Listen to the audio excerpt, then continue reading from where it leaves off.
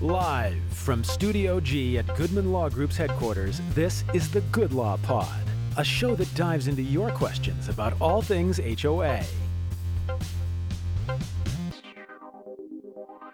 Okay, well, welcome. Today, we're here with Maura Abernethy, who's with our law firm. She is fantastic, and I'm going to say the queen bee of document review, document projects, amendments to CC&Rs et al.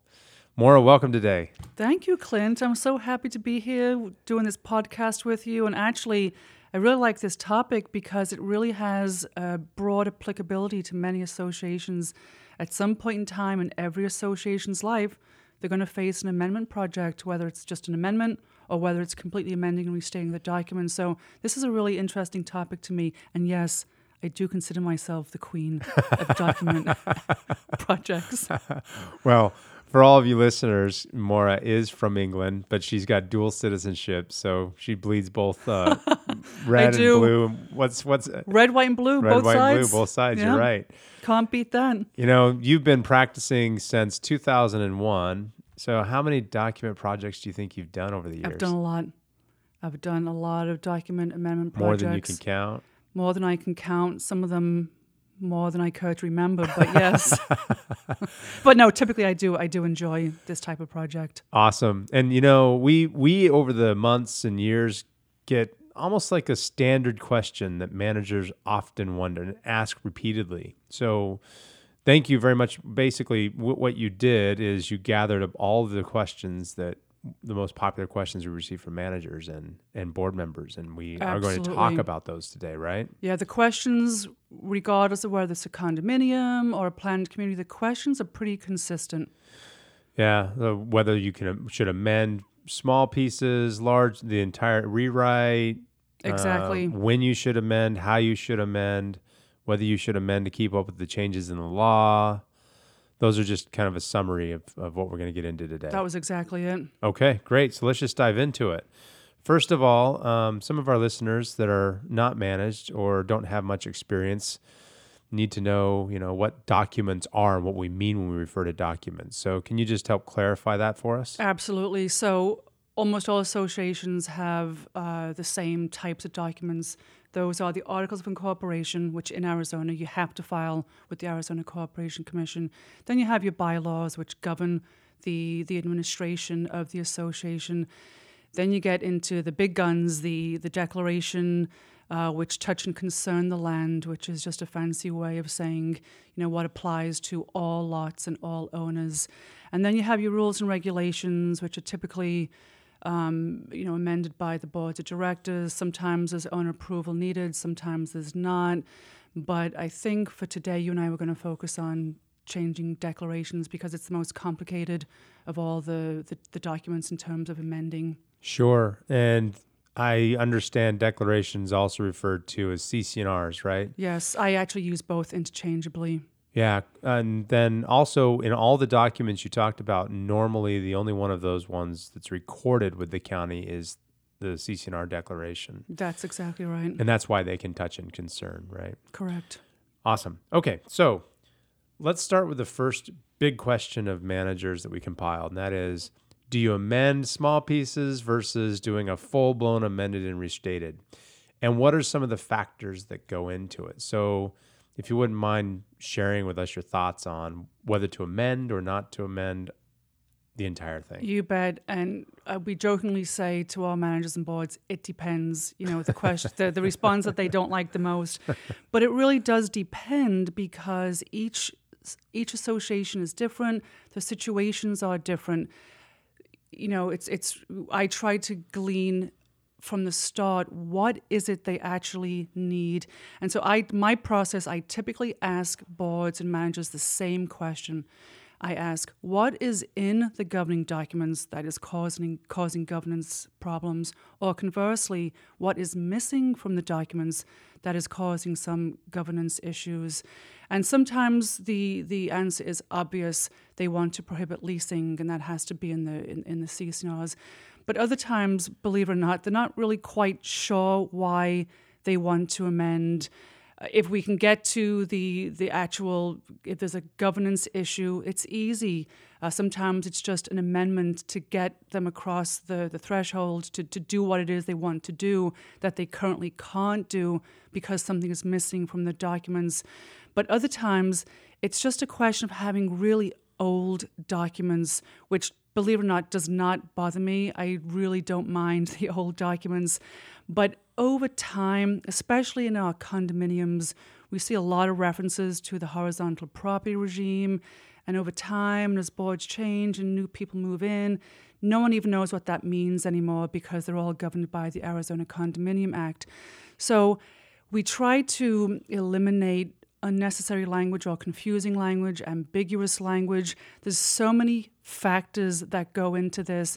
So I just really start with, hey, listen, are you having a governance issue? Or is it a question of your documents are old, they're ambiguous, they're confusing? What is it that you want? So I try to always push the client to tell us what it is they're looking for. Then it makes our job easy. We can then advise whether to amend one or two provisions or to amend and restate the entire document. But again, even that depends whether to amend or restate. Again, will depend on how many amendments do you already have. You and I have seen one association that had one amendment that amended 9 provisions. You get a bunch of those, and over time, it becomes really hard to read those documents for the boards, for the managers, and even us as attorneys. Like Second Amendment, a year later, Third Amendment, and so on and so forth till you get to 9, 10, 11. At some point, you just need to do an amended and restated just to clean everything up, put it under one house, and ground zero it again. Exactly.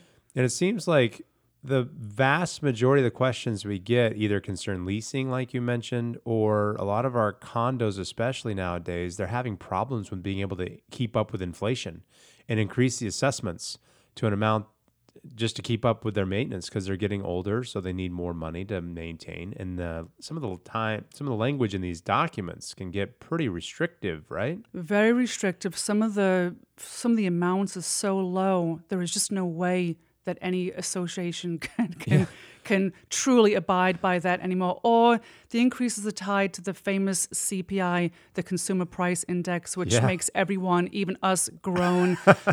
So you know, I think like 17 cents was the maximum that one of our associations could raise recently. Good luck. We exactly. You got $1 million roof project coming up. $17 or 17 cents per month is the most you can do. That's right. Squeeze it out. If we see many provisions just like that, it's tied to CPI or the board is restricted in some other way, it's time to amend the entire document. That's really the only time I like to completely amend and restate is when it's just too hard to navigate the document anymore. And sometimes the older documents don't even have table of contents. And something as simple as including a table of contents can make a huge difference just in terms of ease of reading the entire document. Yeah, great point. You know, a lot of our managers oftentimes follow up the very next question after what we just discussed, whether to amend or restate with, okay, what's the cost going to be? Here it is. And that is obviously an it depends question, but ultimately, if you're only talking about one provision, like the board only wants to focus and zero in on leasing, prohibiting short-term leases, or the one provision that we just talked about, raising dues, getting rid of the CPI so that they can raise dues effectively. So you're only talking about one provision, the notice and the ballot or written consent. What does the cost come in normally for that? It's easy. It's so routine. It's anywhere from just our hourly rate, $325, $350, up to $500. But really, for just that, it should not really exceed $500. The only times it does is when a client has a lot of, back and forth changes. That's typically the only reason it would ever go above the 500 mark. Yeah, I agree with you on that. In fact, we talked a little bit about this, but we're developing a way to do the document amendment more automated so that we can even charge less. I think it was $350 total, including the notice, ballot, and the amendment, which would save the client even 20% more. That'd be great. Yeah, fantastic. The bigger question, though, comes from cost to restate. And I hate saying this, but it's kind of a moving target, right? It is, and this is what drives our clients nuts. It really, truly is a moving target because, again, who's involved? Let's start with just that. Sometimes boards want us to come up with the language, just clean up the documents, remove all the references to declare, and clean up the CPI provisions, that type of thing. Then it's easy for us. We just rely on our expertise and our experience.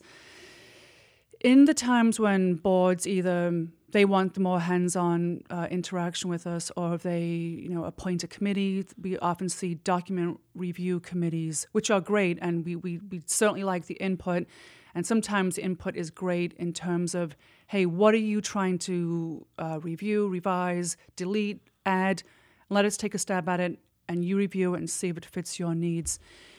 In the times when boards or committees can be a little more involved, there's a lot of questions. Sometimes they want us to create summaries, which I just wanted to touch on that really quick, Clint. I really wanted to point out that that's usually a cost-saving application because the board thinks that will somehow reduce the cost for us to just go ahead and summarize what the changes are. But that actually sometimes increases the cost, and we don't like summaries of things being changed. We like to point out to the membership what is being changed. So there's a lot of back and forth in terms of just questions about what we're proposing. Some boards want to have different language. They don't want it to sound so legalese anymore. That's a change that's pretty common these days that I'm okay with. We're okay with it, but ultimately we always have to tell the time. client, look, when you throw out the legalese that judges are used to seeing and they see plain term language, if it's ever litigated, it's open for interpretation now for the judge. Right, because there's no case law that interprets terms other than legal terms. Common terms, exactly. Yeah, so it's scary to me. It's a fine line. So sometimes we go back and forth just to come to some mutual agreement, and lessening the legalese, but keeping it in there for our purposes, for our courts. Yeah, no, you mentioned a great point there, and that is, you'd think common sense would tell you that if the more involved the board is, or a committee, a document rewrite committee, the more involved they are, you would think it'd be less cost for us and less cost to do it. But we've seen the majority of the time where when we get the questions back, it engaged in more dialogue and more back and forth. And oftentimes we see plain language used instead of legalese, and so we typically have to rewrite everything. So it's double work because we're not only checking the work, but we're rewriting the work, and then sometimes triple the work because we're commenting back and forth about it. So that can be the pitfall when you're talking about what seems to be a good answer that would reduce cost actually escalates the cost. That's actually right, Clint, and you just hit on a good point. It's these hidden increases in our time and effort that you would think would actually go to reduce the cost. A classic example, we see this all the time. We have to start with a Word document. We have to get that Word document one or two ways. Either we scan it and convert it into a Word document from PDF version, or someone is literally typing word for word. If someone gives us a document, which happens routinely, again, to save costs, boards get frustrated because we literally have to go word for word, compare the document that was handed to us with the original document. Very time consuming. And the problem is there's really no way of getting around that. Even when we convert these days, if we have a really old set of documents, the conversion is horrible, and we may as well have just started typing. The conversion is horrendous. It's symbols, squiggles. Yeah, when you're talking about conversion, just so the listeners are on the same page, we're talking about they send us old PDF versions of the CC&Rs because there's no Word version editable format. We try to convert it, which we have the software to do, from PDF to Word document so we can edit it and provide it and redline it. And that's our base document.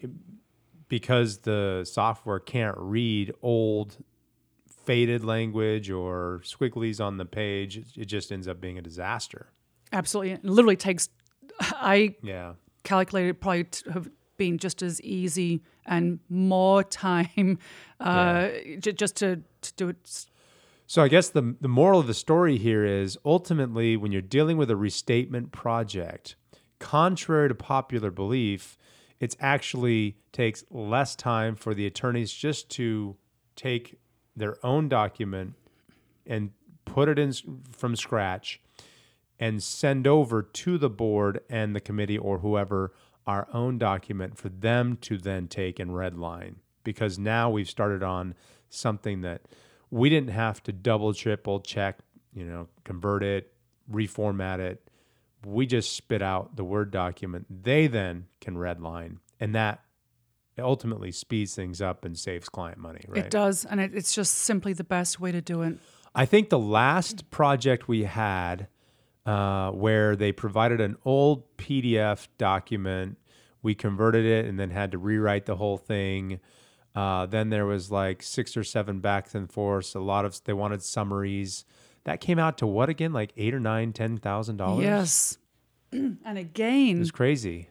some of that cost, some of the time could have been saved on the front end, but sometimes you start along the journey the way the client wants you to start, and you already you're so far into it, you continue on that path. So part of the process is, frankly, if we had simply started that whole process, we could have cut the cost for the client in half, most likely. Easily half on that particular project. So it is, part of this is we try to educate our clients at the beginning. Look, if you want us to take your PDF, fine, but it's going to increase the cost, and we try to explain that. And some boards don't mind. That's fine. They don't mind paying extra to do it that way because that's the way they want to do it. But ultimately, if they're cost conscious, the best way to do it is for us to spit out a document ourselves after we've consulted with the client for an hour or so to make sure we have an idea of what they're thinking. Exactly. And remember, we've refined our process over time through all of these trials and errors. So we've gotten a lot better at recognizing some of these potential cost increase sectors ourselves, which I think helps our clients too. So the average cost for our firm anyways is about $500 or so for a onesie twosie. And then for a restatement, if we start the process, around $5,000. Yes. Just like I mentioned with the amendment process for the onesie twosies, we're working on automating the full-blown Monty where, they can get the whole document and for less than the $5 even. It'll be great. Yeah, it'll be fantastic. I think we'll even be able to cut that in half and still be able to offer the client the exact same document for about half. And that's a great starting point. And then I think, with that, more and more clients who are on sort of the edge, not quite sure whether they want to spend the time and the money, that will probably, help them just fully amend and restate their documents. Sure. Why not at that point? When they compare a firm's quote for the same thing, roughly of, probably a quarter of the price, simply because we've automated the process, it's kind of a no-brainer to me. It is no-brainer, in terms of cost, certainly, but a no-brainer in terms of time commitment for us and them. All right. So moving forward, here's another big question / comment we received. Well, why don't we just do it ourselves? Do we really have to hire an attorney? Yes, that is one of the common questions. Again, a lot of boards like to involve the members, and they form document committees. And they do a great job. They go through paragraph by paragraph and see what they want to keep, delete, modify, etc. Again, the problem is we've seen this steady change in our clients. They want to eliminate a lot of the legalese. And for the non-attorneys out there, they don't really realize why some of the paragraphs have some of the legal verbiage. For our purposes, we like to see it in the down the road. In if there's an enforcement case or it goes to court, but for their purposes, they just want something that's easier to read for their members, and so we get that quite a bit. They don't want to pay us. I mean, that's the bottom line. They don't want to pay us, but sometimes they do want us to sort of keep a watchful eye over the process. Hers a horror story. This is what happened, and it was a cost-saving, endeavor to reduce the attorney's fees. The committee made all the changes, so the document that they had was a Word document that contained all the changes. It was they were already accepted. There was no way, other than going back through and going word for word what had been changed. They wanted to have the members go onto the website, look at the old document, or just review the document they had from the closing. Yeah, right, who still has that box? But, and then just to vote on the document that was presented. Not favorable for many reasons. Yes, it may have been a cost-effective way of doing it for them in terms of legal fees, but it did ultimately end up to be quite a challenge for the community because the document committee ended up sort of disagreeing with the board, and then the board ultimately brought us in. But again, we had a document that had all these changes, and we had to go back and basically start from scratch. So again, this effort to not include the attorneys seems great from a cost perspective, but sometimes penny wise, pound foolish comes to mind. Yeah, great point. I've seen that time and time again. That is a horror story, and it just goes to the prior comment about you think it would you would think that not involving the attorneys would save you money, but ultimately it does cost you more. Do it right the first time, exactly, and you're good to go. That brings up another question. That is, okay, so you've got the amendment project. Everything went through great. Now we're talking about grandfathering. First of all, what is grandfathering? And how can it apply in this context? And are people grandfathered? What does that even mean? What's the legal implication? Great. I'm glad we're touching on that in this podcast, Clint.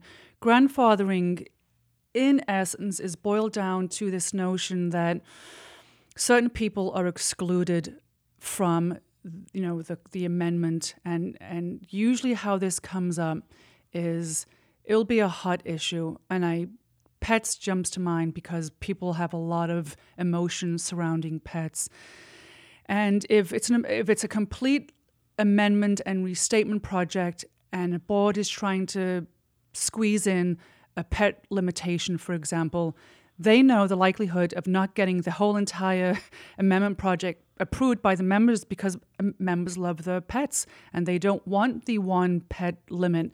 So what boards will do to sort of, get the favor of those owners and get the approval rates up is they will grandfather those owners in. And so what we'll see, the language, will say something like the existing owners are exempt from this language. And it's just really a way to get the current members to buy in to the amendment, to keep them happy and get the approval they need. How often does it work? It's a great question, Clint. I'd say 50-50, but I've seen it work. So if you throw those grandfathering clauses in, again, you're just simply excluding a certain segment of the current owners from the amendment that you're about to impose. As long as it doesn't affect them, the more likely to approve the entire document. So we see that for pets. We see that for short-term rentals. That's another big one. Hot item. We wouldn't see that for the assessment CPI piece. Everybody needs to pay their fair share. Exactly. You can't grandfather all the current owners. Exactly. So those, to me, are like the two main ones we'd see grandfathering on. It's the one I see the most is leasing and pets.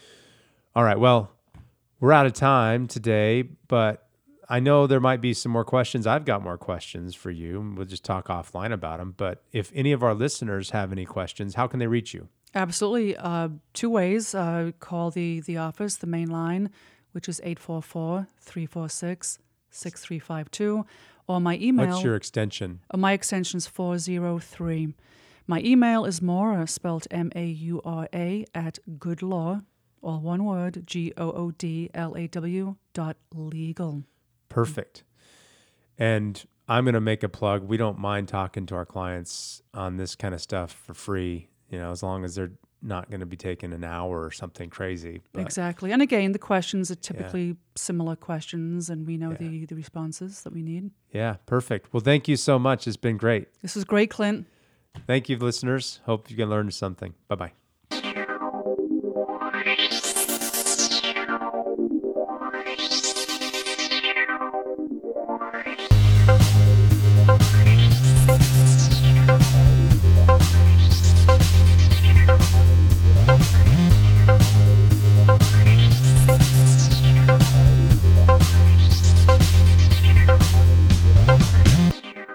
That's a wrap.